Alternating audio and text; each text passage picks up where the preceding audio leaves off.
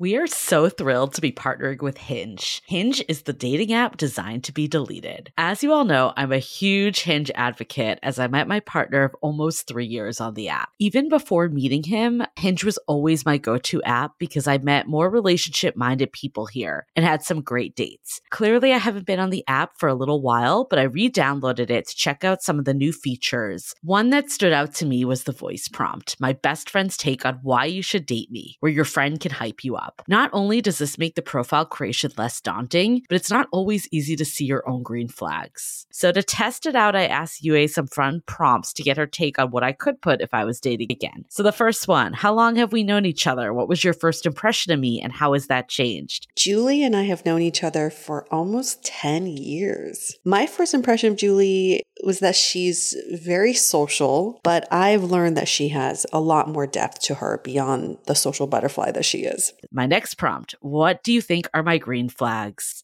I would say she's deeply loyal. She believes in love, curious mindset, and she is fearlessly ambitious. And then last but not least, what kind of friend am I? Julie is the kind of friend who will always have your back, no matter what. Damn, that feels nice to hear. So download Hinge and try voice prompts today. Then find someone worth deleting the app for. The Dateable Podcast is an insider's look into modern dating that the Huffington Post calls one of the top 10 podcasts about love and sex. On each episode, we'll talk to real daters about everything from sex parties to sex droughts, date fails to diaper fetishes, and first moves to first loves. I'm your host, Yue Xu, former dating coach turned dating sociologist. You'll also hear from my co-host and producer, Julie Krafchick, as we explore this crazy dateable world. Hello, friends. Welcome to another episode of the Dateable Podcast. We are so happy to have you with us. Thanks for listening. Thanks for tuning in. And for anybody who's new to this podcast, in case you didn't know, we talk about dating, yes, on the surface level, but we go way deeper than that. We are really about human connection and the sociology of dating and the dating culture that we see today. So many of you are frustrated with the dating culture, and the recent news of Roe versus Wade being overturned does not help any of that. And we are still kind of recovering from that, but so glad that last week Julie texted me and she said, let's disrupt our regular programming. Let's do an episode about this. And it was completely the right call because we needed to address this and also share some of the stories from our community.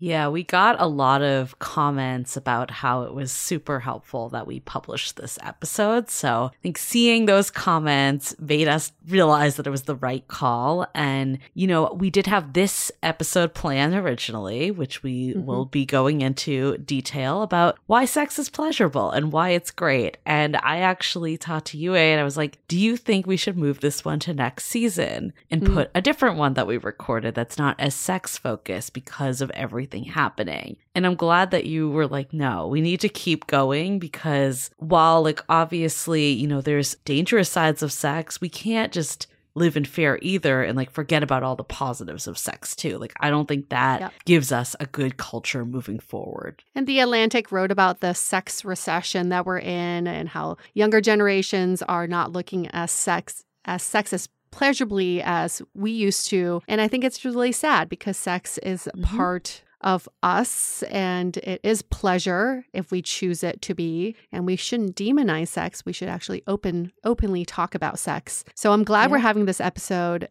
But part of this is it makes me realize that Dateable is such a safe space and our Facebook community is such a safe space. But as soon as we put content out on the internet, it becomes not so safe. So yes, we put some stuff on TikTok and on our Instagram Reels, and some of the comments we got about our last week's episode regarding Roe v. Wade, where we had to delete some of them because it was just so fucking inappropriate. One guy said women are demons.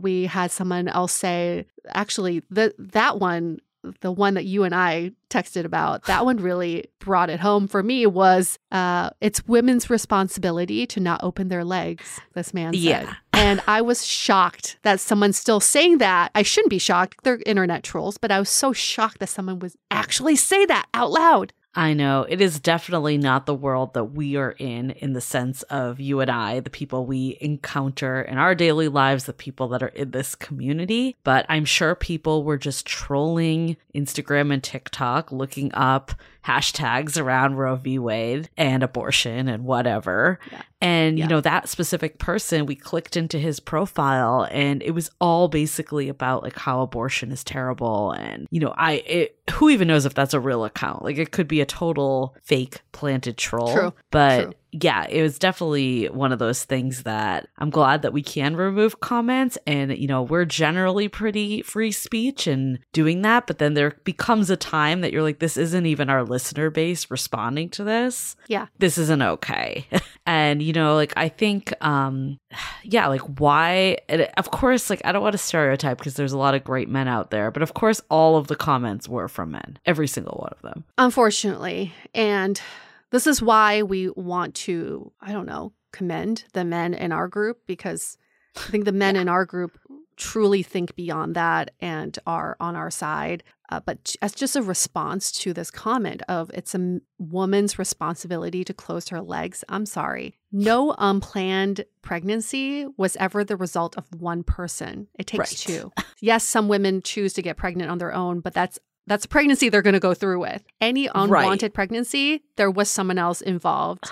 It's a man involved. And so, yes, it's two people opening legs, you inserting your penis and coming in her. So do not put the responsibility on one person. And also, if you heard our last week's episode, we had women who used all sorts of contraception that failed or were with partners who lied to them. And we also hear of these other stories that we didn't feature in this episode are women who had medical issues where having this child would put their life at danger. So stop with this bullshit. Okay. Stop with this blame game. It is not cool. It really isn't. And, you know, there was this quote that Dr. Diane, who we had on our podcast a while back, she put up, and I want to read it because I think it's very relevant to all that's going on, but also where we're going with this episode and the future of, you know, two people using sex as a connection mechanism, because that is like a big piece of relationships. And I think that the fear here is that that's going to diminish that aspect as well. So what she said was, with today's Supreme Court ruling, sex will no longer be a fun,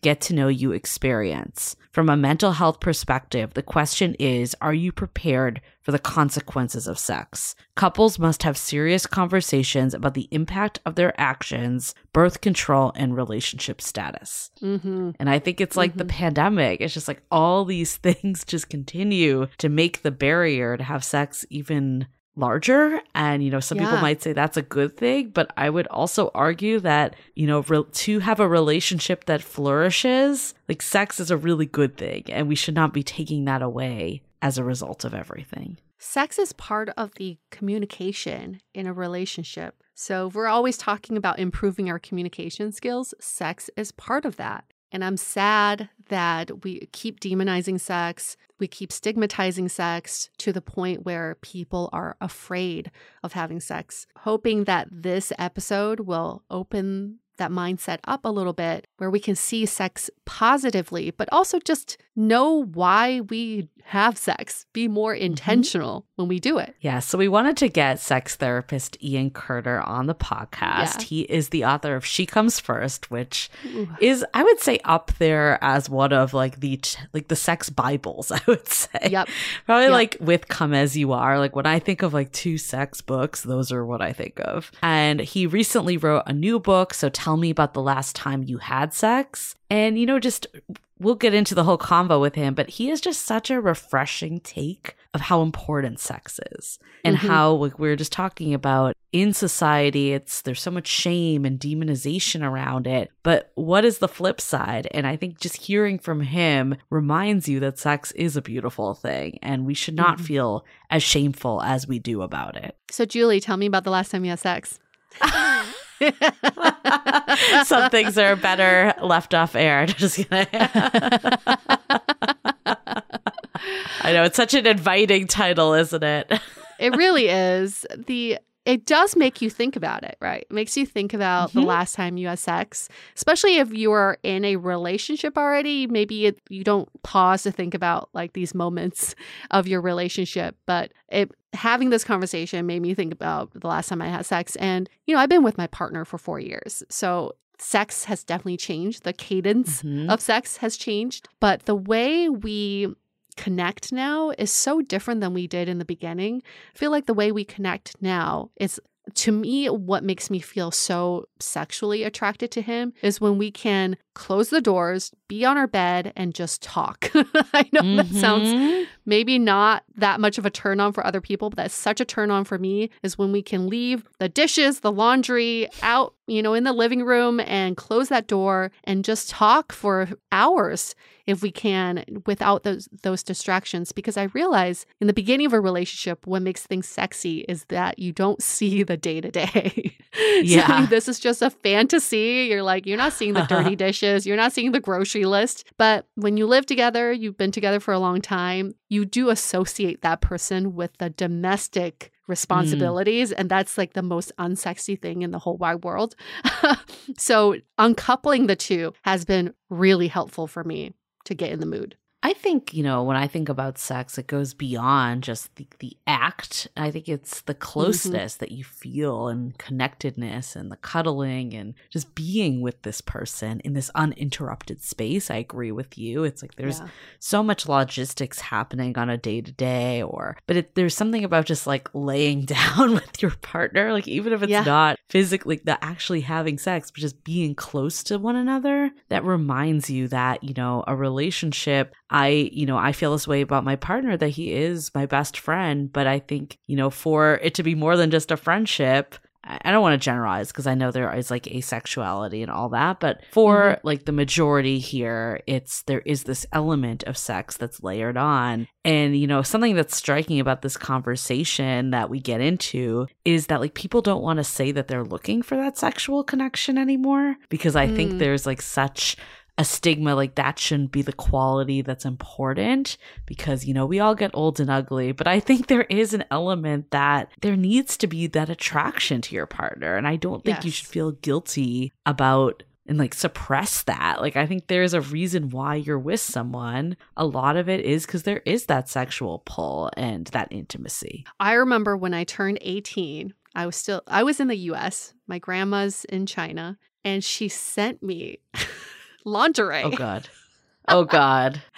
And it was so cringy to me at that point, but she knew I had a boyfriend. She actually had met my boyfriend. She really liked him. But her message to me was, sex is important. I mean, this is a traditional Chinese household in China. She's my grandma, and I mean, I never witnessed this, thank God, but I'm pretty sure she was very into sex. Well, the fact that she's giving you this, yeah. I was a little embarrassed, but it was a red underwear set, bra and panty set. It was really cute. And she didn't she didn't write a letter, but that's what she was implying. And years later, I've learned to realize the reason why she's so, what's the word? She's so alive. I don't know. She's still alive, but she was so alive and vibrant was because she loved human connection, and she really loved exploring that part of her. And maybe with my grandpa, who is no longer with us, but I don't even want to think about that. But it's good. It's good to know that I come from a family that at least sees that as a priority, especially in a Chinese family. And I think that's why I was just such a horny kid, because maybe it's just passed down. There is, that theory that it is passed down as hereditary. But I was a very horny kid. I'll leave it at that. We'll save that for another episode. I feel like you've talked about that before. I probably have. People can go through the archives on that one. It's interesting, though, even just the language you were using right now, though, is like, I don't want to think about it, or like all that. Yeah. And I think that's so ingrained in us that it's something that we shouldn't be thinking about. And it's almost like wrong if we're envisioning people that. But instead of celebrating like this is a foundation of a relationship. And I'm glad that we can like have that open conversation today, because I do believe it is a foundation, and we need to start celebrating that more. Sometimes when I'm driving in my car, because in LA, that's all you do is just be in your car, I think I'm a stand-up comedian and I go over some material in my head. And the last time I was stuck in traffic, I had some pretty good material. I was like, sex wouldn't be stigmatized if our parents actually forced us to have sex when we were kids. Kind of like how they forced us to eat broccoli and Brussels sprouts. Yeah. Can you imagine if your parents are like, did you have sex today? Well, go get your sex today. Okay, sex is good for you. Go do it. Don't do your homework. Go have sex. Imagine if we grew up like that. We wouldn't be we certainly wouldn't be stigmatizing sex, but also maybe we just wouldn't view sex as such a mystery. Well, I think of Mean Girls every time. That scene where they're with the, what is it, like the football coach that's now leading sex ed? And he's like, you will, if you have sex, you will die. That is what I always think of. And I feel like that was ingrained when you were younger. Yes. This is something really bad. And and I think that what we've learned from some of the comments on our Instagram and TikTok is there's a cohort that still very much believes that. So I'm glad we're, continuing with this episode, continuing to also push the narrative that sex can be a wonderful thing. We can't forget that. That doesn't mean that diminishes anything that's going on any more or less. I think that we need to keep them as separate entities, which is difficult because they are interconnected, but it's important that we continue to keep them separate. Yes. Okay. So announcements this week. Share this with a friend. I feel like we all need that reminder right now. I've had so many conversations with friends over the last week of just, how sad we all are and just down on things. And I feel like this episode will make us remember the good stuff. So pay it forward, share it with a friend, or even share last week's episode with a friend. I thought it was personally very therapeutic hearing real people share their story, even though, it's not always the most uplifting conversation. The fact that people are able to share what they went through, how they process this, I found it therapeutic. So depending on what your friend needs, you got your choice. You can send them either or both, depending on the mood. Then at Dateable Podcast is our Instagram and TikTok. We had a viral video the other day. I don't know, 10K, is that viral? Maybe not viral, but viral for us when the rest of ours are like not even close. So relatively viral. We'll call it that. Join us on TikTok. Help us grow. This is our infancy, but I feel like we're making progress. Every day is a little better on TikTok. I'm not going to lie. I was a little embarrassed to give out our TikTok in the beginning, but now I feel like we're putting some effort into it. So yes, please follow us on TikTok. It is kind of a different content that we're putting out there, a different tone, but we would love your support on that channel. Yeah. At Anyway and I are going to continue to evolve it. We're going to think about a little further how we want to go out on TikTok. So you might as well get in now. So you're here to see all the trials. And the good, bad, and ugly. Yeah, exactly. I was like, there might be some stuff that we regret later, but you'll be able to see it if you follow us now.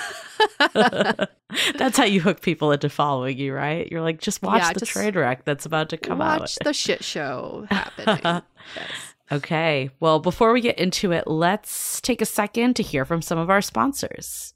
This episode is made possible by Filter Off. So we hear this conundrum from you all quite a bit. You match with someone on an app, you exchange a few messages and get excited to meet them. And then when you do finally meet them IRL, you're disappointed. It's like they're a completely different person than the one you exchanged messages with. We can't have this happen anymore because your time is precious. You need to check out Filter Off. With Filter Off, you can see the person you're matching with and actually get to know them over a quick video date before you waste your time getting ready, hopping into your car or onto the train. No more swipe fatigue, no more catfishing, no more text messages pretending to be dates. Imagine being able to go on a date that's not entirely predicated on someone's ability to send text messages, because you'll have already seen them and talk to them for a few minutes and you'll have a better sense of who they are and how you get along. Imagine being able to find someone who loves you for you and not some silly profile of statistics. Download the Filter Off app or go to getfilteroff.com and use the promo code DATEME to receive 5 extra daily pics. Start making meaningful connections today at getfilteroff.com and use the code DATEME. Filter Off. Date the person, not the profile.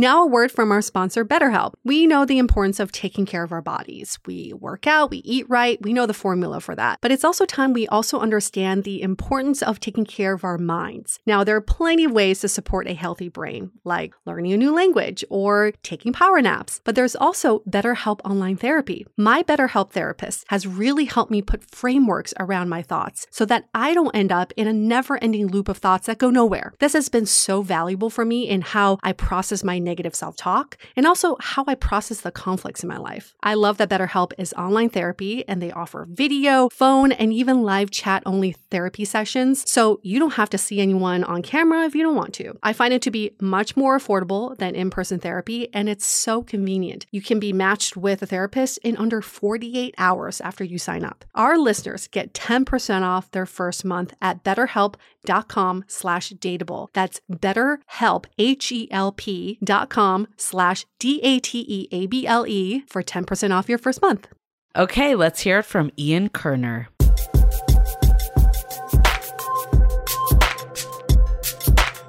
Let's talk about sex, shall we? We should always be talking about sex. And the question is always not about how much sex should you be having or what type of sex. It's really about how to make sex more pleasurable. It seems like one of those things that we don't really talk about. I mean, we certainly didn't learn it in school, and we should learn more about it, right? There needs to be some sort of education around it. So I'm sure some of you, or many of you, may have a copy of the book, She Comes First. And we are so lucky to have the author with us, Ian Kerner, for this episode where we'll be talking about how to have pleasurable sex. So who is Ian? He is a sex counselor and psychotherapist. Some would call him a sexual detective. I love that for you. That's so great. He specializes in sex therapy, couples therapy, and working with individuals on a range of relationship issues. He's the author of She Comes First. If you don't know it, the cover has a very beautiful papaya on it. And I just noticed it has a banana on the side. I just recently noticed that. The papaya is very prominent. And his recent book is called So Tell Me About the Last Time You Had Sex. He's 55 years old, lives in New York, and he is married. Welcome, Ian. Welcome. We're so excited to have you, Ian. I'm totally excited to be here. And I'm so excited that you brought up She Comes First, because it's I wrote it a while ago, but it remains, out there in the world and one of my favorite books that I've done. So I'm happy that you brought it up. It's iconic. And the banana is very much in the background. That was purposeful by my publisher. Yes. She wanted a big papaya and a little banana. As the way it should be. No, just kidding. So you've clearly been an expert in the sex field. Like, how did you even get started? What gave you the drive to educate here? Wow. Well, it really goes back to growing up as an emerging young adult back in the 80s. And this was pre-internet, pre-magazines like Men's Health. There was really little to no information. I grew up in a very sex-avoidant home with a single mom. It wasn't sex negative. It just wasn't sex positive. And I really struggled with sexuality. I particularly struggled with sexual problems. And actually, She Comes First begins with the line, "It was the hardest thing I ever had to write. Confessions of a Premature Ejaculator." And that was an issue that I struggled with. And back then, it just led me to feel forlorn and depressed and despairing, because basically I couldn't get the lovemaking and the sex that was in my head to connect with my penis. And I was a really poor lover. And there were so many misconceptions at the time. And so really, in trying to figure out how to get on the other side of that issue, I really began to educate myself. I read Kinsey and Masters and Johnson and Cher Height. So it really launched my career as a sex therapist, just trying to be in the world as a lover. It was powerful work, and it continues to be my own journey, just always evolving my own sexuality across as I go through the life cycle, and really connecting to other people around their sexuality, but really understanding that we have these sexual selves, and our sexual self is a central part of who we are. And many of us exile our sexual selves or, push our sexual selves away. So helping people to integrate their sexual selves into their lives is kind of where my work is at. I would argue that a lot of people may have been in the same position or still are in the same position where they just feel like that's the way sex should be. Even if it's just not pleasurable, they may feel like this is the way it is. So what was the turning point for you where you thought, no, this has got to be better than that? I don't think I ever felt that sex should just be, mediocre or, I do find with a lot of my patients that they do come in with strong beliefs like, oh, sex should be painful. Like a lot of women actually come in believing that, sex comes with some pain. Or a lot of women come in believing, basically orgasms are for masturbation, not for partnered sex, or pleasure isn't for partnered sex. I have a lot of men and women who come in saying, well, sex just isn't that important, right? Like married people don't have sex. So why should I be picking a partner with any degree of real sexual attraction or caring about sex? Like a lot of people like kind of push sex down the ladder to kind of like, the bottom of the ladder there. But I think, and maybe this is why I ended up in this work, that, sexuality, sensuality, connecting, lovemaking, skin against skin, breath with breath, it was always hugely important to me. And I really wanted to, She Comes First is about being a caring lover and being a courteous lover and wanting to give pleasure and knowing that the real pleasure is not just in receiving, but in giving pleasure. Right. Well, that book was so iconic. For so many reasons, but I think because it was written by a hetero man focused on women's pleasure and what you just said, giving over just receiving. I feel like the message before your book was very much orgasm, get the pleasure, don't worry about your partner as much. Why did you feel like this message needed to be heard and this book needed to be written? Well, like I said, I was struggling with premature ejaculation. So basically, I wanted to increase the length in which I could, my duration, my sexual duration. And as I was reading and as I was researching and learning, I really started to understand. I started to become clitorate, right? I was ill-clitorate, and I started to become clitorate, and really understand the role of the clitoris as the powerhouse of the female orgasm. And I realized that, hey, I could figure this issue out and last as long as I want, but that doesn't actually mean I'm going to be engaging in pleasurable sex, because 80% of women do not orgasm from intercourse alone because, the most sexual positions fail to adequately stimulate the clitoris. So really, my mission went from just trying to last longer in a very kind of penis phallocentric way to really just developing a whole new paradigm of sex that was outer course based, not intercourse based. And to me, that is still one of the fundamental issues that I find individuals and couples coming in with. My new book is called So Tell Me About the Last Time You Had Sex. And basically, if I'm working with a heterosexual individual or a heterosexual couple, 95% of people, the last time they had sex, it was intercourse based. Intercourse was central to the sexual experience. And if I ask them how long did it take you to get to intercourse, most couples will say anywhere from 0 seconds to 6 minutes, right? So there's like very little happening other than intercourse. So I think that became my main message, much more so than just giving pleasure or lasting longer. It really became, developing what I call a sex script, the sex that you engage in that's uniquely your own, and rebelling against the cultural sex script that's so intercourse based. Okay, so I want to focus on that because I want to jump around a little bit. When you're talking about how people do jump into intercourse quite fast, you also talk about in the book, She Comes First, turning foreplay into core play. So what does that mean? I'm guessing it's along the same lines. Yeah, it is. It really means just intercourse gets so privileged as a behavior, right? Like a hand against a vulva, a mouth against a vulva, a mouth on a mouth on a penis, right? Those activities get so sort of deprivileged and intercourse gets so privileged. So in turning foreplay into core play, first of all, it's just recognizing that those are the behaviors that we associate with foreplay are just as important, if not more important than intercourse. And, building sex scripts that are based on those behaviors. There was a study done of gay and bisexual men, 25,000 gay and bisexual men, and they were asked about the last time they had sex, and only 35% actually engaged in intercourse. 65% of gay and bisexual men engaged in outer course based sex scripts. They basically took 10 behaviors, 10 basic behaviors, everything from kissing on the mouth to hand against penis, all that kind of foreplay stuff. But in the end, I believe there were more than 1,300 combinations. Those 10 behaviors were put together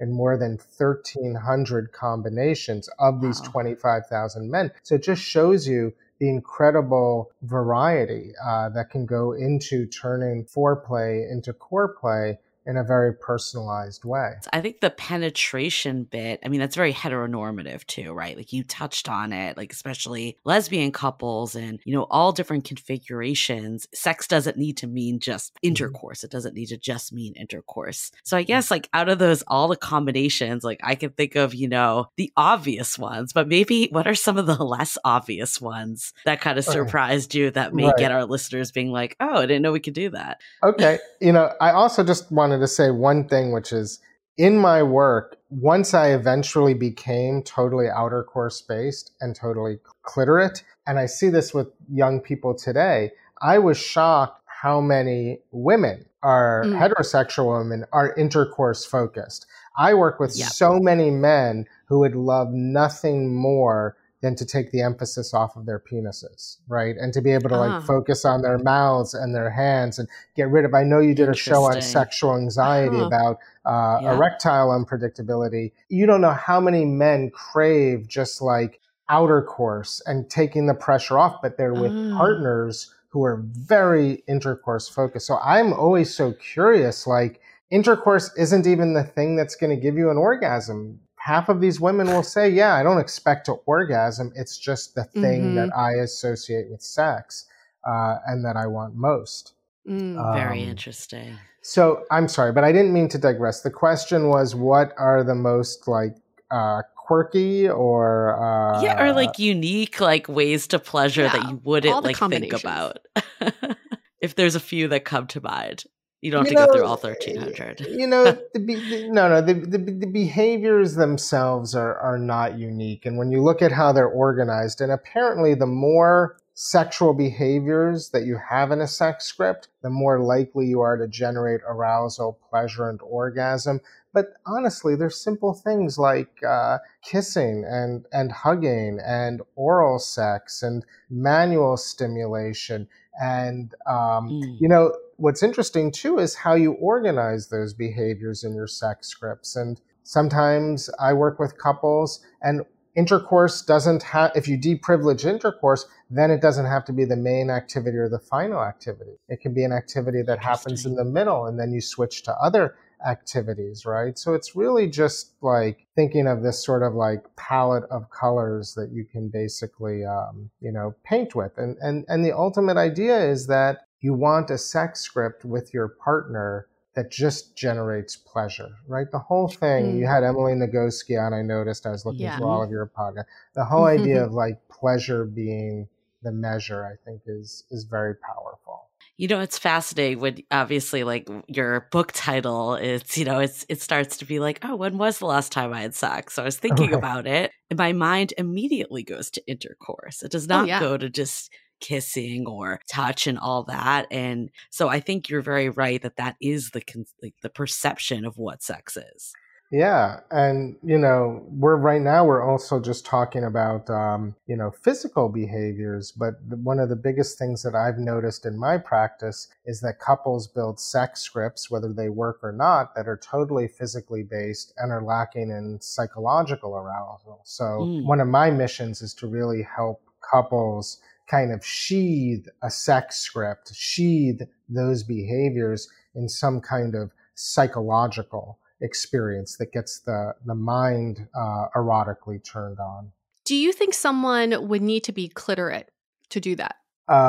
Need to be clitorate to do what exactly? To have pleasurable sex. Do I think that somebody would need to be clitorate to have pleasurable sex? Well, if there's someone with a vulva in the room that's looking to have pleasure, I guess it would depend upon, your definition of pleasure. Is pleasure, a psychological experience? Is it a physical experience? To what extent do orgasms matter? But, for most of the patients that I work with, they want to have, pleasurable sex. They sometimes want to have fun sex or meaningful sex. And they usually like that sex to be an absorbing experience that generates arousal that culminates in an orgasm. And so if you are a person with a vulva, then I think it's really important that you, as the person with the vulva, are in a clitorate mindset so that you can advocate for that kind of stimulation. And I think it's really important that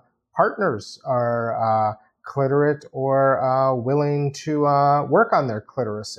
I'm asking this question because I love reading the book reviews of She Comes First, because there were so many women who were shocked by how much a hetero man could know so much about a female body, to the point where a lot of these women felt like they were educated about their own bodies. One review even said he has definitely done his homework. So I'm curious to know, how do you become clitorate? What is, even for someone who doesn't even have a clitoris, how do you strengthen your clitoris? This word too. so great.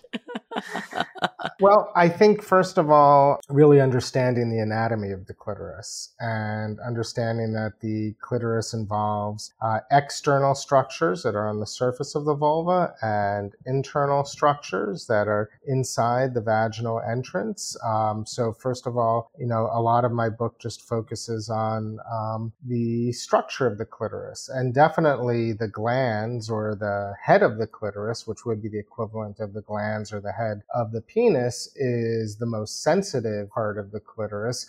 But there are actually, they're called crura. There are legs. So imagine the clitoris, and imagine the tip of the clitoris is what's visible on the surface of the vulva. And you definitely want to stimulate that rhythmically and consistently. And you can imagine that part of the clitoris is probably a few centimeters at least above the vaginal entrance, right? So the position of the clitoris, the glands of the clitoris in relationship to the vaginal entrance, there's definitely could be up to a half inch. So you can imagine that most intercourse position could really miss the clitoris completely. So you definitely want to think about intercourse positions that are going to be able to stimulate the glands of the clitoris. So basically, the female superior position, or woman on top, is a great position to provide clitoral stimulation. But here's what's also interesting is that we talk about the G-spot, right? And sort of these internal regions of the vagina. And we talk about vaginal orgasms. But when you look at the structure of the clitoris, it is basically a wishbone. Right? So there's the tip of the clitoris that we're seeing, and then there are these legs that literally wrap around the entrance of the vagina. So when women are experiencing vaginal pleasure, it is because the friction of intercourse is creating vibration against those clitoral structures. So it's not like that vaginal pleasure is independent of the clitoris. So also then understanding that the most sensitive part of the vagina is going to really be the first 2 inches and the vaginal entrance, and creating the right kind of friction and vibration to get the clitoris, all of those clitoral structures completely enlivened, right? So that's sort of from an anatomical perspective. But the thing that really bugs me is that so many of my patients come in, and the first thing they do is go to that kind of direct genital stimulation of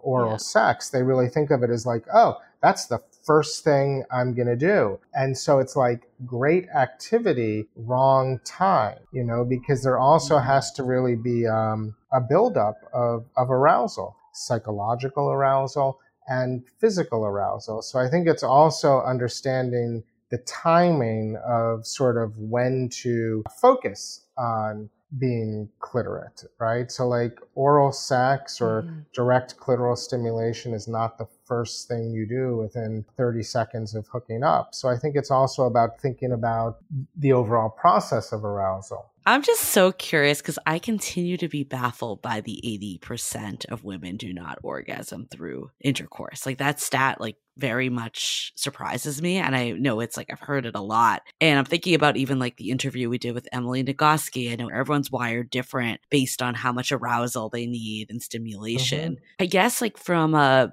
what you were just saying, is it that, women's bodies are just so different with their anatomy? Or is it like, what is kind of the reason like why some women have no problem orgasming like through intercourse and others don't? So there is an orgasm gap. And that orgasm gap exists along two dimensions. One is related to the distance between the clitoris and the vaginal entrance. So some women are going to actually have a clitoral glans that's closer to the vaginal entrance, and the clitoris might actually be more consistently stimulated during intercourse. So that might be one reason. Remember, we also said that the G-spot is effectively clitoral structures wrapped around the vaginal canal. I mean, the vagina is not meant to be sensitive. It's meant to deliver babies, right? Women do not need more sensitive nerve endings when delivering babies. Like, it's painful enough, right? So you can also imagine that for some women who are really turned on, just getting the friction of a penis in and out of a vagina can create a level of vibration that really reverberates through the clitoral structures. So that's one dimension, which is to do with clitoracy.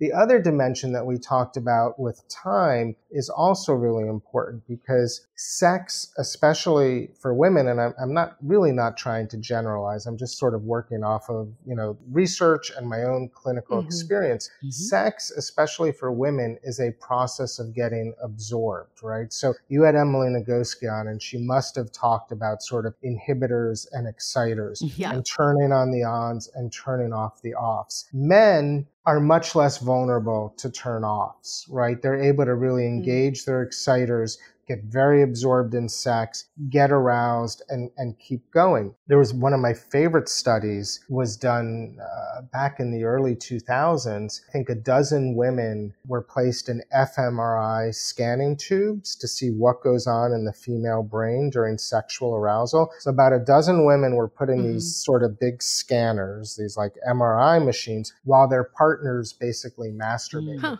outside the tube, right? What a fun test. Yeah, it's like, where does that research happen?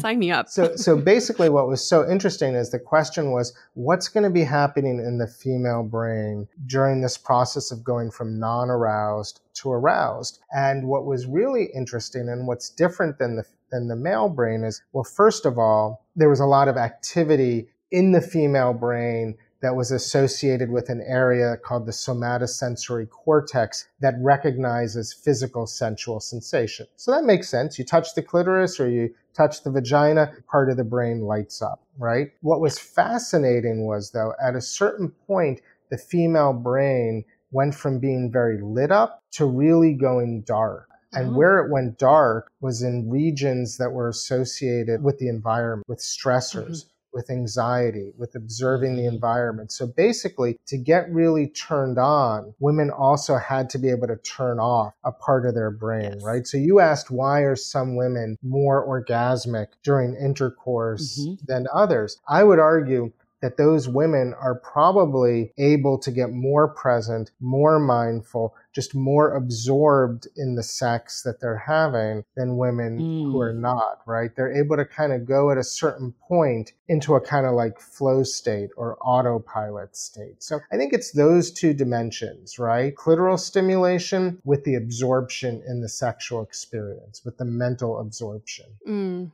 So, okay, this might be a very, very ignorant question, but I only know what I know. So I only know the types of orgasms I've had. How do I know that there could be better orgasms out there? I've heard people, I mean, at least on TV, describe this whole body orgasm that I don't think I've ever felt, but maybe I could work on that. So how do I know it could be better? And how do I even work on that better orgasm? Can you work on it? Can you work on it? The first thing I'm thinking about is the bullshit that's associated with trying to like go after some kind of super orgasm. Because as soon as you start to try to do something, you're thinking about doing that thing. And once you're thinking about doing that thing, you're conscious. And actually orgasm is a process of going a little unconscious, right? And sort of leaving, being able to turn off your brain, right? So you don't want to be thinking about anything. You want to be clear in your mind. So, right, already then thinking about having a super massive extended orgasm already, I think, goes on the inhibitor side of the spectrum. That is honestly the first thing that comes to mind, is like this holy grail of some extended massive orgasm. I think is bullshit. I think it's just more marketing around trying to get your body to do something that's non-intuitive. What is interesting though is sometimes I'll have women come in and they'll say, well, yeah, I had 80 orgasms the last time I had sex. And I'm thinking to myself, you had 80 orgasms. That's really interesting. Now, women do have the innate capacity to have multiple orgasms in ways that men do not, right? After a man has an ejaculation, blood completely evacuates the genitals, right? And a man goes very quickly from an aroused state to a non-aroused state. But in women, blood is slower to flow into the genitals and much slower to flow out. So women don't go back to the pre-aroused state. They go into a kind of semi-aroused state. And what you want to do in that semi-aroused state is up to you. You could sort of take your time and go into a nice pre-aroused state and just sort of snuggle and go to bed. Or you could go on to get re-aroused and to have more orgasms. So I'm thinking when people come in and they said, yeah, I had 80 or 100 orgasms. I had women come in and say I had 200 orgasms. And I'm thinking, wow, you had orgasms? Like, how much time did that take? Like, sometimes they're like a half hour. I'm like, wait, you had 200 orgasms in a half hour. Wow. How did you even count that? So here's what's really interesting is, and this comes back to the work. I don't know if you've had like a neuroscientist, Nicole Prouse on at all. No, but we'll keep that in mind. Yeah, you should keep in mind. There's basically this idea that there's a plateau phase before orgasm, right? Like there's a phase. Let me ask you both. Before you actually have the physical event of an orgasm, where, your brain kind of goes nuts and the vagina contracts. What do you notice, let's just say in the 60 or 90 seconds leading up to that phase? What does that feel like? Is it arousing? Is it really pleasurable? To be really close, to be in that near state, what does that feel like to you? I would say very pleasurable. Like it's like on edge almost. Like it's like about to, maybe that isn't pleasurable now that I say it. I don't know. It's like you're so close, but it's not there yet. Yeah, there's like, I don't know. I have this like feeling of concentration, just complete focus. Yeah, complete focus. I get myself over that hump. So you're thinking about getting to orgasm. Yes. So there's been some studies to show that women will often kind of confuse that edging space or that leading into orgasm with orgasm. And so there are a lot of little peaks and valleys in that phase, right? So some women that say they've actually had 80 or 100 orgasms may not have ever actually had what would more clinically be or biologically be seen as an actual orgasm, which would include contractions of the vagina at half-second intervals, contractions of the anus, right? And studies have shown that a lot of women who say, I'm having an orgasm, are actually not having an orgasm. But it's not saying they're not experiencing something orgasmic or pleasurable, right? So that's how I sort of look at those 200 orgasms. Interesting. Let's hold that thought for a few messages. We are so excited to share with you our new podcast, Exit Interview. Dates don't usually end with a satisfaction survey, and yet we rate everything in our lives, from Uber drivers to local coffee shops. So why don't we do the same thing when dating? We're here to conduct the ultimate romance review, featuring daters hungry for love who have agreed to call up old flames to gather honest feedback. Welcome to Exit Interview. He upgraded himself to business class while I was in economy. Wait, what? There's feedback that will make you cringe. She could be a little bit hard-headed, like not reading the writing on the wall. And feedback that will make you swoon. When she said that she had feelings for you. I had no idea. Really? And maybe you'll learn a thing or two yourself about how you can be a better dater, lover, or partner. Obviously, knew I was going to learn something. I didn't expect this. Welcome to Exit Interview, Listen to Exit Interview on the iHeartRadio app, Apple Podcasts, or wherever you get your podcasts. This episode is sponsored by Via. We all know there are things that can help set the mood in the bedroom, but did you know a little THC could also do that? Yes, Via has developed a unique blend of pleasure-enhancing cannabinoids, libido-strengthening herbs, and a low dose of THC all into one mind-blowing gummy called High Love. This gummy, wow, it will awaken your senses, increase blood flow, and intensify any sexual experience. I've been pleasantly surprised by the High Love gummies because it is just the right amount of THC for me to have a good time without feeling sleepy. And hey, if THC is not your thing, Via also offers a wide array of other gummies without it. And everything legally ships in 50 states with discreet packaging directly to your door. So if you're over 21, you can get 15% off and a free pack of award-winning Dreams THC plus CBN sleep gummies with our exclusive code DATEABLE at viahemp.com. That's VIIAHEMP.com. Let the gummies work their magic. Head to viahemp.com and use the code DATEABLE to receive 15% off and one free sample of their Sleepy Dream gummies. That's viahemp.com and use the code DATEABLE at checkout. Take your passion and pleasure to a whole new level with High Love from Via Hemp. This episode is made possible by Armoire. Armoire makes getting dressed easy. With a clothing rental membership from Armoire, build the perfect wardrobe with brands that are high quality, unique, and recommended just for you. All you have to do is take a 5-minute style quiz and select items from your dynamic, personalized closet. The styles show up at your door in as little as 2 days. Then when you're ready for new clothes, just swap them out. Listen, I live in Southern California. There is absolutely no need for puffer coats or any sort of those winter jackets. But when I travel anywhere else in the world in these cold months, I'm often burdened with the task of getting winter clothes. And now with Armoire, I can just rent my winter wardrobe. It's brilliant. Right now, our listeners can give Armoire a try and get up to 50% off their first month. That's up to $125 off. Just visit armoire.style/dateable. That is armoire.style, spelled ARMOIRE.style/DATEABLE to get up to 50% off your first month and never worry about what to wear again. Try Armoire today. What's so special about Hero Bread's soft, fluffy, and delicious breads, buns, and tortillas? These ultra-low net-carb baked goods contain zero sugar, fewer calories, and more protein than the leading brands, and are high in fiber to support gut health. Shop now at hero.co. So I have a question for you. I totally agree with you can't overthink it or it just won't happen at all. And thinking about how do I have a better orgasm? How do I do this differently? When you're in the state, you're probably going to have zero orgasm. But at the same time, it's hard to not hear oh, this person had 200 orgasms. How do I, get better and experience sex more? What would you say to that conflicting school of thought, right? Spoken like a true type A personality here. Right. I need to get an A. I need to do better. Right. I would say make your sexual experience an exciting psychological sexual experience, right? There are also been studies that have shown that women can fantasize their way to orgasm without even touching themselves. Interesting. I work with men who have erectile disorder, and I don't know the extent to which it's organic and biologically based or psychologically based. So I'll give them a homework assignment. I'll say, hey, next time you're going home to masturbate and turning on some porn, and that's what 99% of men do,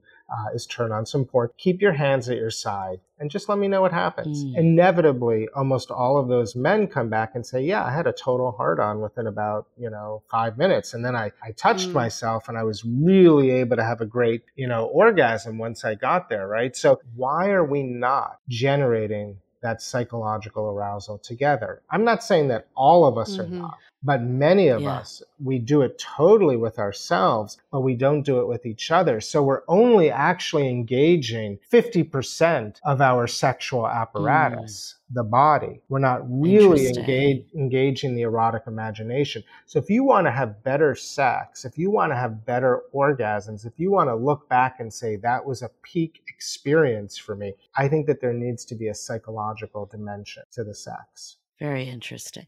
So how I do like you that. start exploring that? Because I feel like, what you typically hear of, like, try this kink or this fantasy, and it just feels like kind of Right. like coerced and overwhelming almost. Like, Right. how would you Right. advise people? It's actually an aggressive, It's so aggressive. like, what's your fantasy? Like, I can't tell you, like, I have couples who come in and it's like, I just want to know what his turn on are. I just want, come on, she's so got to have some kind of kink. What's your fantasy? What are you into? It's like, what are you hiding from me? And people are like, I don't fucking know. I just like to have sex. I like just having sex with you. So it's like such and then you're like, wait, because I'm not doing that. Am I doing it wrong? Like, you're like, am I not kinky enough? Am I too boring? Yeah. Right. It's so aggressive. But we all have erotic imaginations, right? We can all find our way to fantasizing, or we could all get turned on by something. I talk about sort of introducing psychological arousal into the sex script. And I talk about there being sort of face-to-face psychological arousal and side-by-side psychological arousal.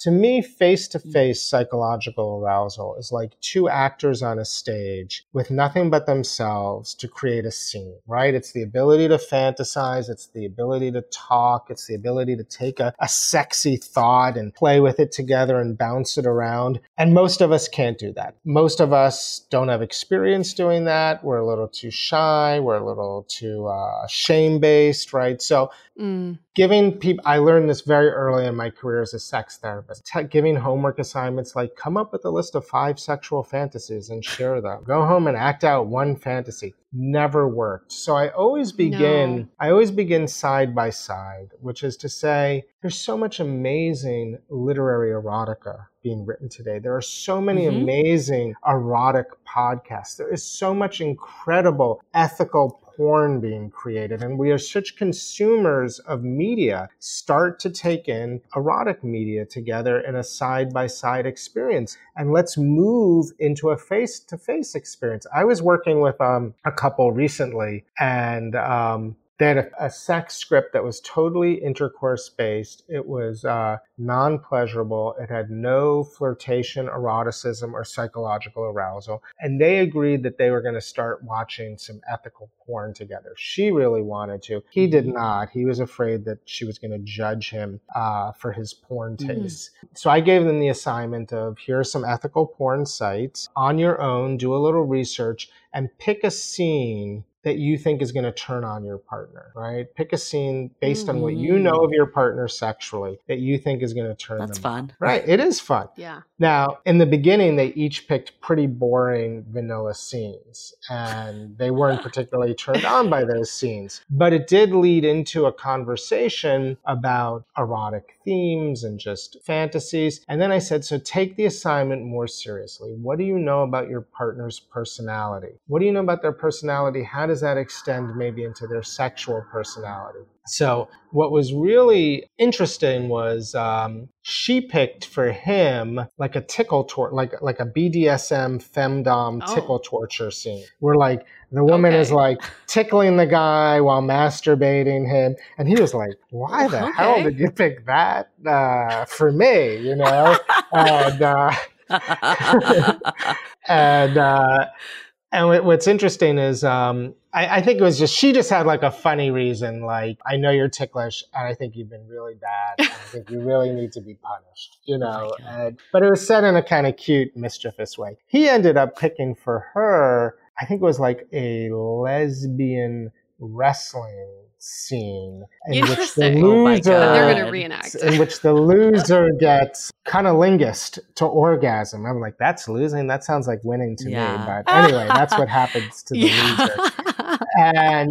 And he picked that scene because he knew that she was really interested in having more cunnilingus, and he thought that it represented both sides of her, the very dominant side of her that he also saw, but the side of her that was more submissive as well. Long story short, it really opened up so many interesting conversations, and they went on to really enjoy side by side a lot of BDSM material together. But then they did eventually move into a kind of more like, we can just play with this ourselves without needing the media. It took a little while, but that's what I mean sort of about going from side by side to face, playing with psychological arousal, incorporating that psychological arousal into your physical behaviors as part of a sex script. So how do you even get here? Like, I think, like, how do you get to this exploratory mindset? Because I feel like if things are good, right? Let's say you're enjoying your sex life, but you're doing the same thing over and over again. And, you know, that could get old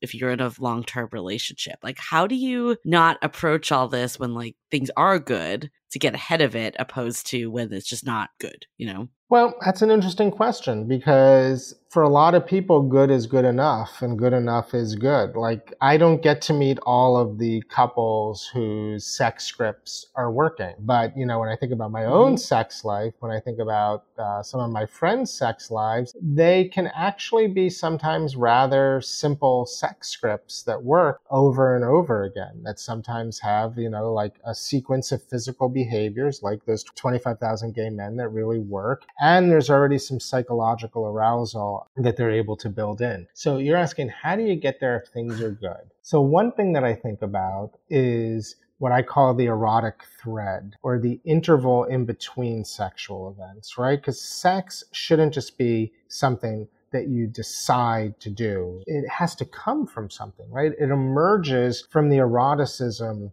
that's present in your relationship already, right? So I do focus a lot on couples trying to bring their sexual selves into their lived daily lives in some way, even if it's just for 5 minutes on the way out. And, you know, people's sexual selves, it tends to be different than the kind of communication that we'll have when we're talking about, like, hey, our landlord's upping our rent, or who's going to Whole Foods today, or, you know, like, that's like a very, like, negotiating, relational, nice relationship language, right? But the language of sex can be very raunchy. It can be very objectifying. So just getting comfortable allowing your sexual self to speak authentically, I think is... So I think, like, all this exploration is great and very exciting, but we've heard from a lot of our listeners before that they've had struggles when their sex drive doesn't match their partner's, or neither person's initiating as much as they'd like. We've been obviously spending this entire conversation talking about how,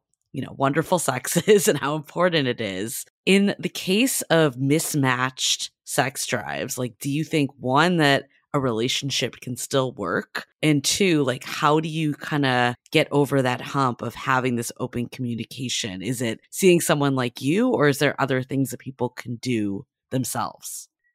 Yeah, I mean, I was just listening to that question. We basically want to talk about mismatched libidos and desire discrepancy. You also seem to ask the question, can a relationship survive and thrive, you know, without sex, or in a more sexless state? And I have to tell you that one of the more alarming trends that I've seen amongst single people, or people who are newly in relationships, is really discounting the importance of sex. And I don't quite understand why that's happening, but I have had, I kid you not, in the last year, at least a dozen men, it's mainly men I'm thinking of right now, who have picked their partners, right? They're in relationships, they're engaged, they're newly married, they're living together. And they've come to me because at some point they realized they're not having sex, they're not having good sex, and they're not actually that sexually attracted to their partners. And I'm like, but you're just in a new relationship. Weren't you sexually attracted 3 months ago? Like, when you picked this person? To me, it's so obvious you would pick somebody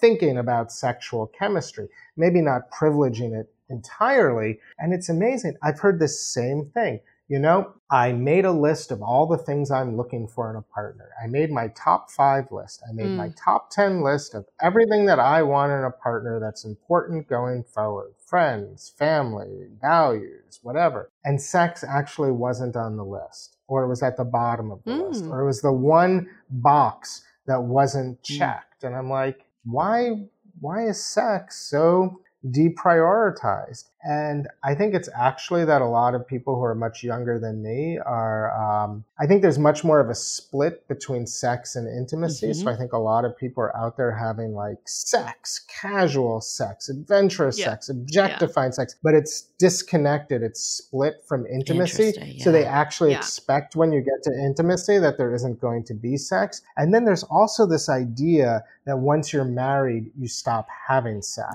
So it's sort of like, why bother? Why should I privilege sex or prioritize sex if I'm not going to end up having it anyway? So what would you say to that though? Like, do you think that's like has weight, or is that totally like bogus in your opinion? Yeah, why is that normalized?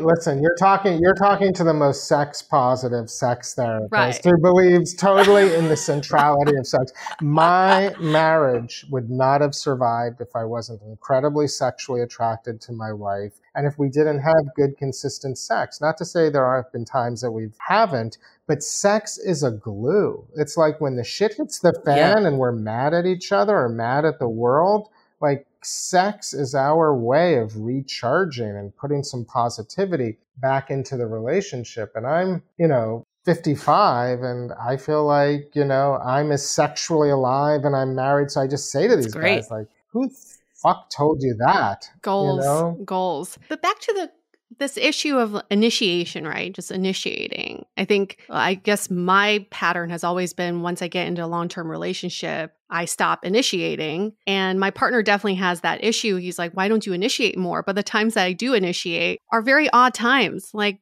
right before dinner. He's like, I'm not in the mood right now, but I'm like, I'm initiating, right? Or just in really odd times, I get aroused. So how does a couple sync in that way? And especially if one person's always asking the other person to initiate. Right. It's so hard because in that kind of a relationship, you might get labeled the low desire partner because you're not initiating as much as your partner initiates or would like you to initiate. So he's the high desire partner. I'm assuming, I don't know if you're heterosexual in a heterosexual relationship, but let's just say you are. You get labeled the low desire partner and the guy gets labeled the high desire partner. I actually find that just people exist sometimes in different desire frameworks. And, when we first meet, the biological anthropologist Helen Fisher, who studies sort of mating, she talks about the three brain systems that come together to sort of create successful relationships.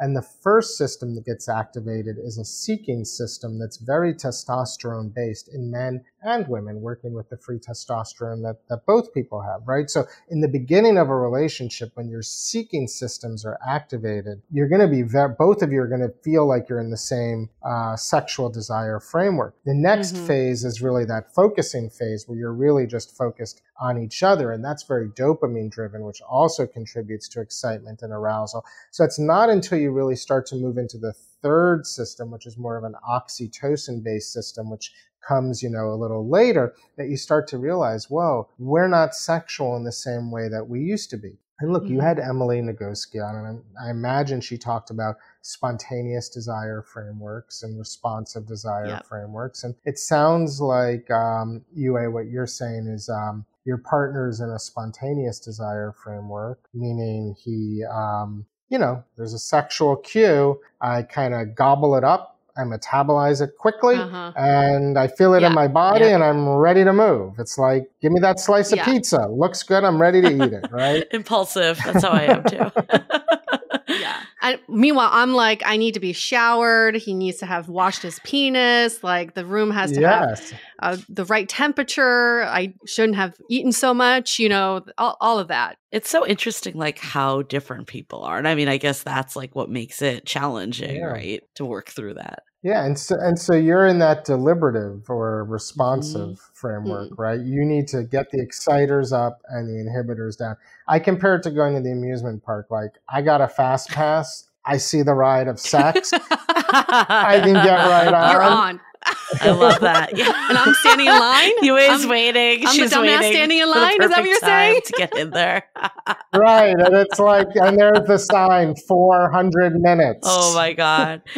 If we're going to go on that ride together, I gotta wait online with you, and we gotta make that line adventurous That's or true. arousing or comfortable or nice. I have to enjoy slowing down and waiting online with you. But if we're on vacation, like every day, anytime, anywhere, It's probably environmental for you, though. It's more like Totally. that psychological stimulus. Yeah. Yeah, must Right. be. Remember we talked about that study turning off the brain, right? Already so many of the Yes. stressors and the Mhm. inhibitors are eliminated. So true. Not thinking about our groceries. Yes. So there's been so much of this conversation. Before we go into takeaways, like I want to just hear from you, Ian, like some of the trends that you're seeing, because I think it's fascinating. The one that you pointed out of less people prioritizing sex. And I have some theories of why I think that might be the case, considering, like a lot of us have really been in this hookup culture. And now you kind of want this partner that we all have this laundry list of things we want. So it's a lot of stuff you said too. I'm curious, like what other trends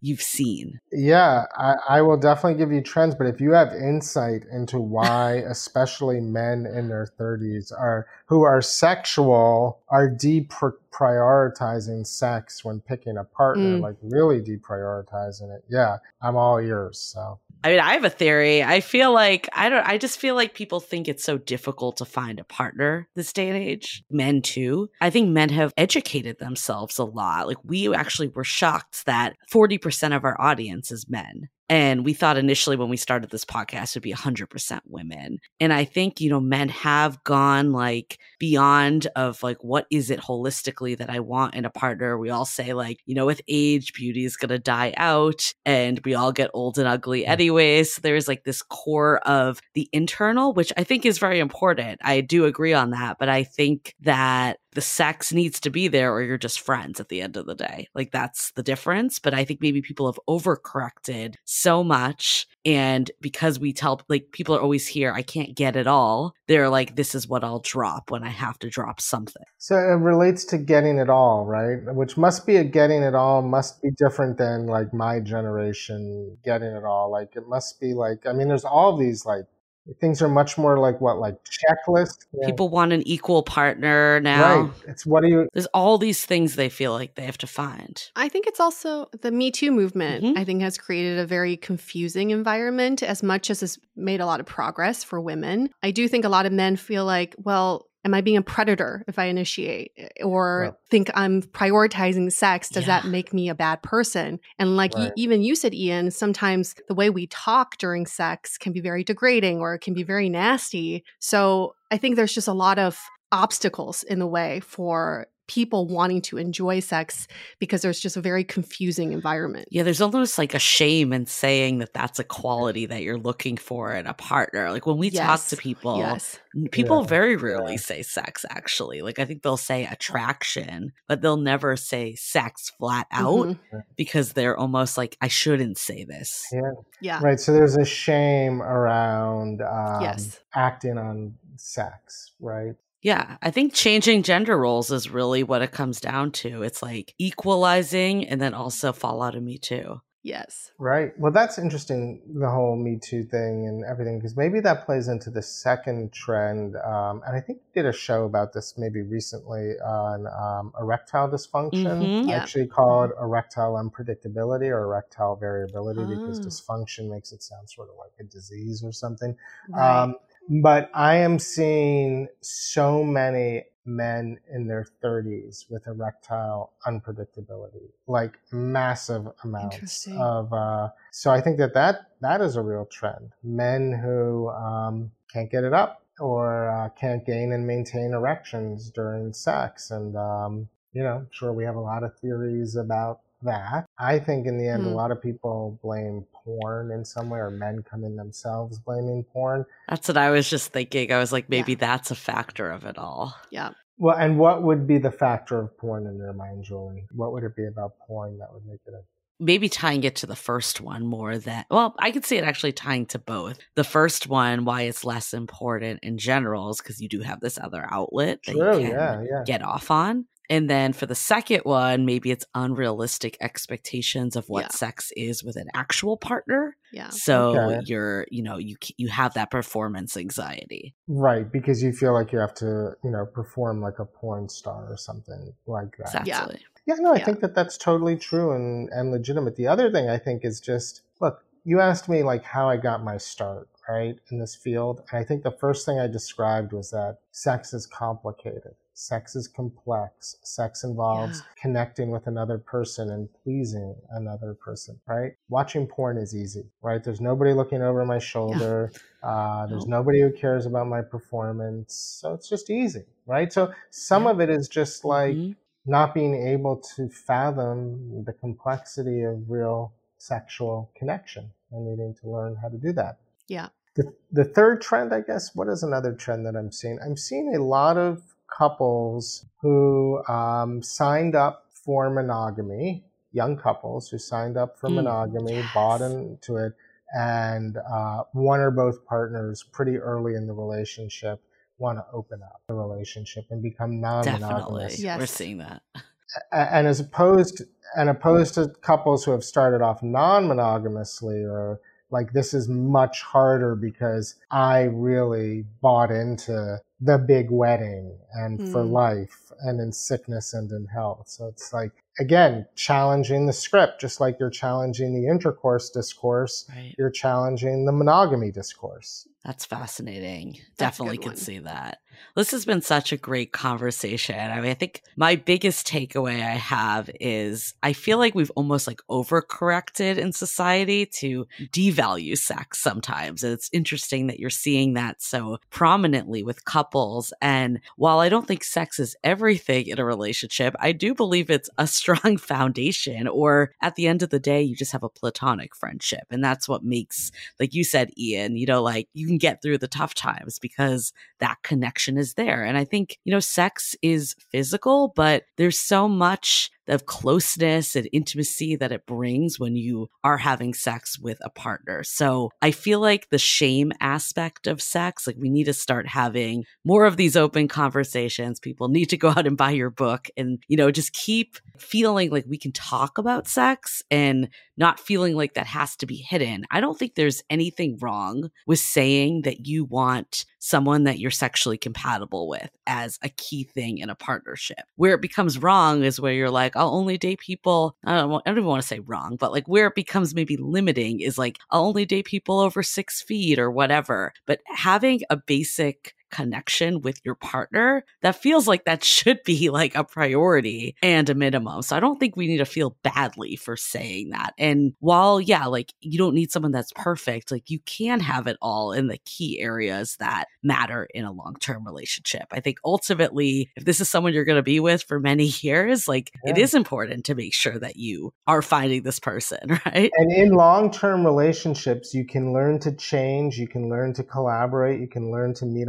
in the middle. Very hard to create sexual chemistry if it wasn't there to begin with, right? So you can make that list of things you're looking for and go out and keep looking and say, oh, to what extent does this person meet all 9 criteria? But there is something about sexual chemistry that is like, you know, it defies just being on a list.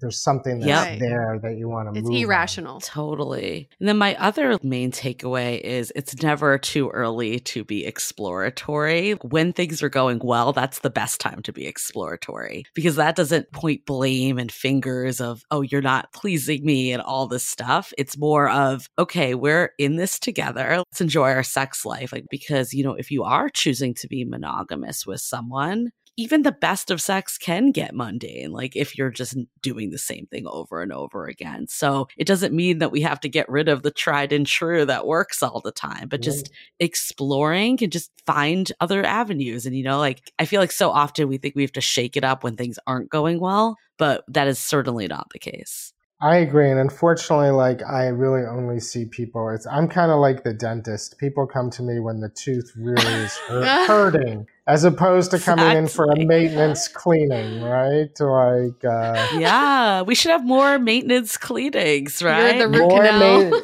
Yeah, instead of a sexual root canal, exactly. You're the root canal. I can kind of see that.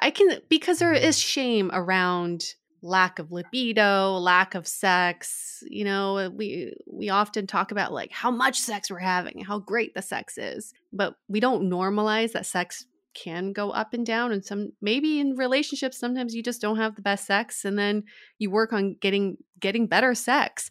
I think the sex script is very interesting to me because we definitely, my partner and I follow this tried and true script that definitely leads us to the ending that we both like, but maybe just revisiting that script every once in a while and seeing like, yes, this works, but what can we do to make it even better or to explore, right? Right. What can you add to the script? And can you start to like weave in some psychological arousal? Maybe like I always talk about having like a thick sex script at the beginning that has a lot of like psychological novelty and then kind of thins out into the basic rhythmic behaviors, because that is when you want to like just tune out and go into like that mutual flow state, So like, I think there's a lot of room usually to take a good working sex script and to amplify it with psychological arousal.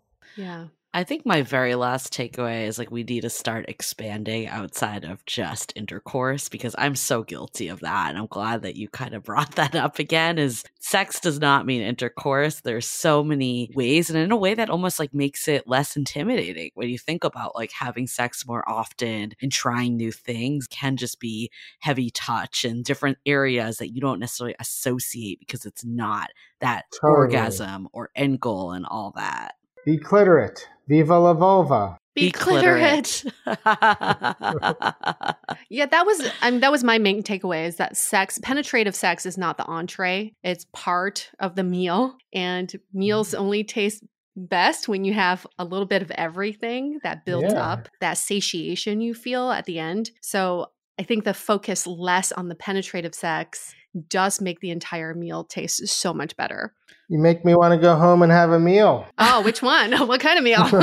I was like, was this whole conversation foreplay, like the erotica here? I know a sex therapy session has worked when the couple is going to go home and have sex. There you go. Yes. There you go. Yes. Well, thank you so much, Ian. This has been so great. Can you tell us like where people could find you, can find the new book, all of that? Absolutely. The book is hopefully still in bookstores. I would say go to my website, iankerner.com. I'm not so good with social media and a lot of stuff, but everything is on my website. We'll link it in the show notes too.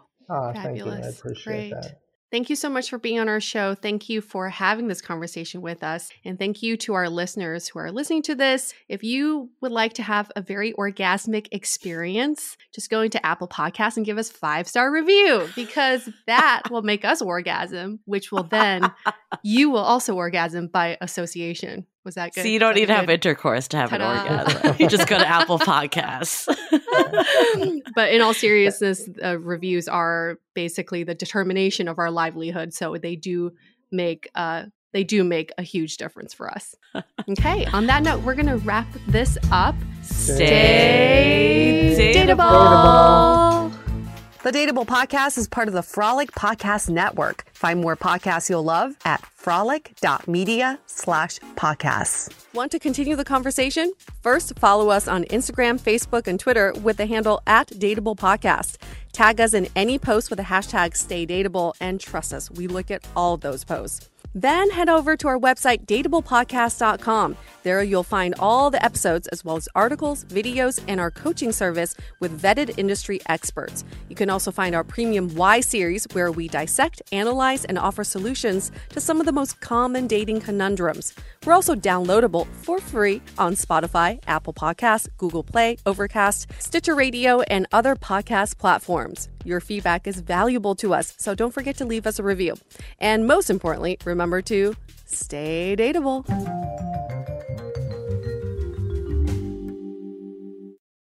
What's so special about Hero Bread's soft, fluffy, and delicious breads, buns, and tortillas? Hero Bread serves up 0 to 1 grams of net carbs, 5 to 11 grams of protein, and high fiber in every delicious serving. Made with natural ingredients, Hero Bread supports gut health, promotes weight management, and helps maintain blood sugar. Hero also drops other limited edition ultra-low net carb goodies like rich, flaky croissants and buttery brioche slider rolls. Head to hero.co to shop today.